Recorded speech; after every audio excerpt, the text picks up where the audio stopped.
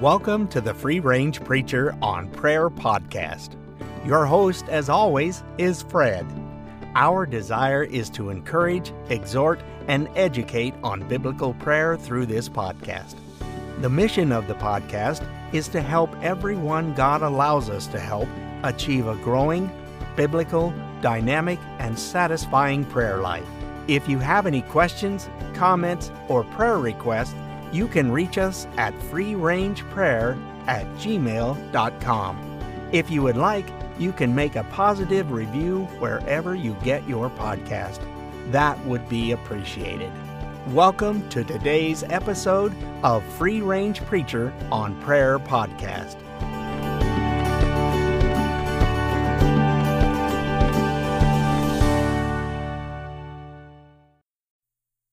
Welcome to the Free Range Preacher on Prayer podcast. My name is Fred, and I'm the host of the podcast.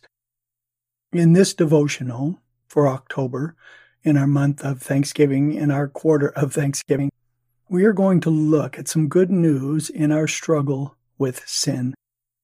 Now, you may have to follow me a little closely on this. You may have to listen to it more than once. And definitely, if you haven't heard this before or anything like it, I really encourage you to meditate maybe a little bit longer than normal.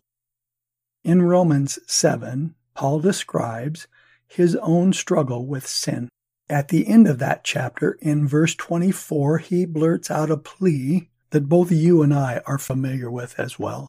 In one way or another, when we feel like we're losing the battle against sin, we cry out with Paul in verse 24, "O wretched man that I am, who will set me free from the body of this death?"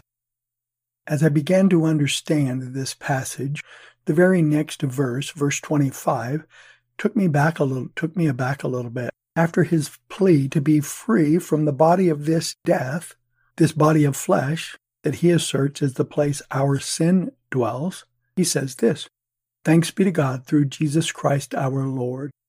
So that on the one hand, I myself with my mind am serving the law of God, but on the other with my flesh the law of sin."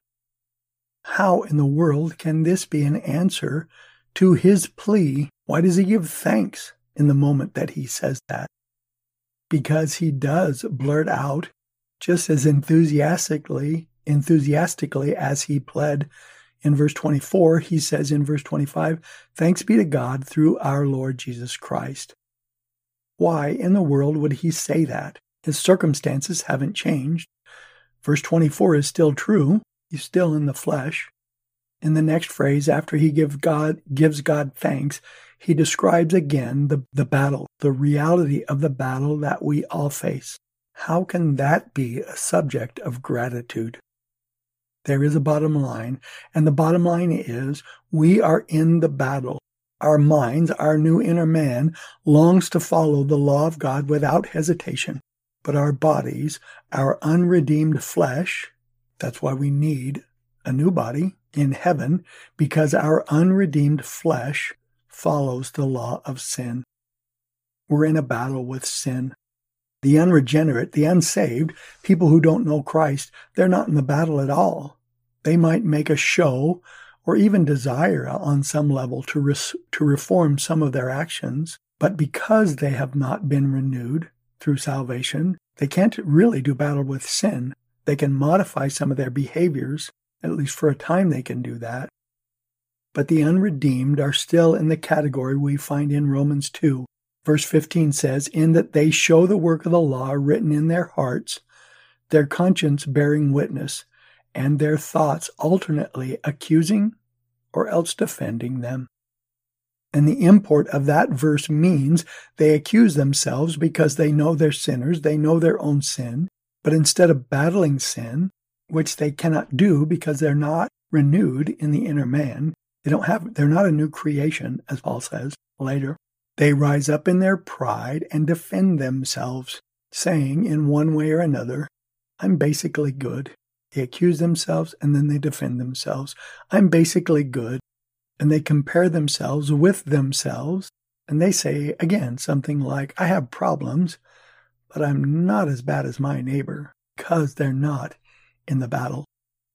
And that's illustrated in 2 Corinthians 10:12, where Paul says, "For we are not bold to class or compare ourselves with some of those who commend themselves, but when they measure themselves by themselves and compare themselves with themselves, they are without understanding."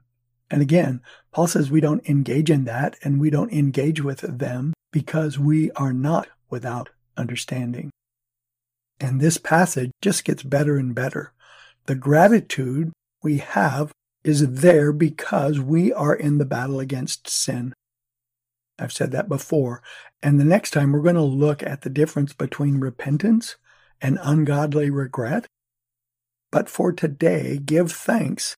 We are in the family of God. We are in the family of God together, and we can give thanks to Christ because we are in the battle against our sin.